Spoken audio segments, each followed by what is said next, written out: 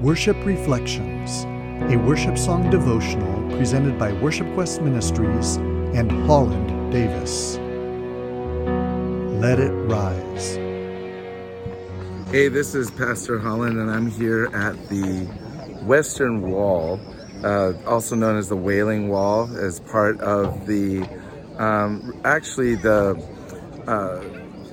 not part of the temple so much as part of the retaining wall that held up the area where the Roman guard was situated. The temple was actually built on the hill of Ophel, which is a little bit south of here.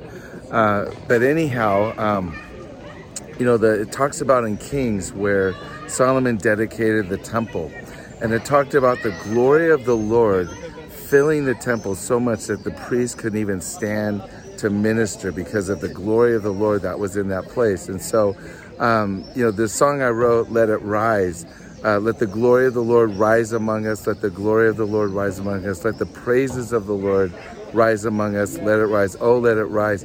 It was actually written in a coffee shop in Point Loma that was on the beach. And it was kind of a night. I was invited to do a Bible study there. And the place was just busy, people buying food, talking. It just was not an atmosphere that was conducive for worship. And so this heart cry in me was beginning to rise up, just wanting to know, God, how are you going to transform this coffee shop into this incredible place of worship? And so I began to cry out to the Lord, and I began to strum these three chords over and over again, G, D, C, G, D, C. And this cry just emerged out of my heart. Let the glory of the Lord rise among us. And so what I did is I turned to the band and said, here's the three chords.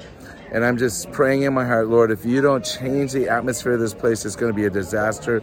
Let your glory, let your presence fill this place.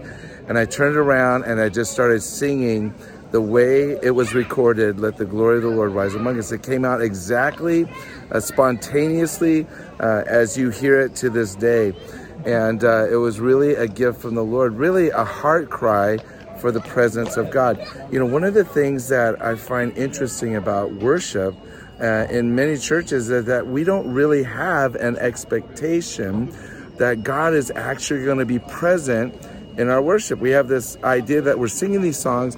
We're more focused on how the people are going to receive the music rather than how God is going to receive it. Is God going to receive the offering of praise? Is God going to receive the offering of worship? Or is this just for us? In many churches, the lights and the smoke and all of that stuff that happens really is more for the people than it is for the Lord. And but here in Israel, I'm reminded that everything on this temple, on this area here around the Temple Mount, as you're walking in, you're seeing signs that says the divine presence has never left this place. The divine presence is here.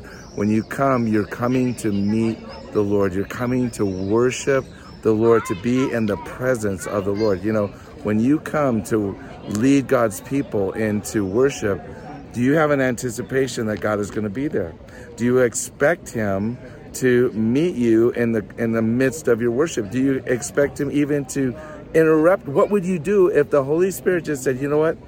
I have something to say, or I have something I want done, or I want to change the song in the set list. And oh my goodness, you didn't tell the projectionist that the set list changed? You're in trouble.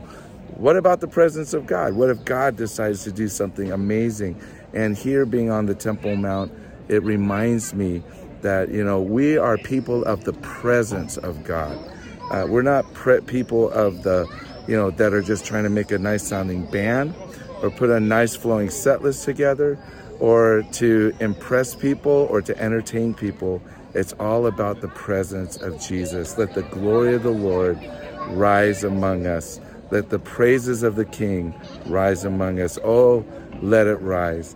So, Pastor Holland Davis, I'm here in Israel, and I pray that the Lord blesses you and that you sense His presence as you lead God's people into worship.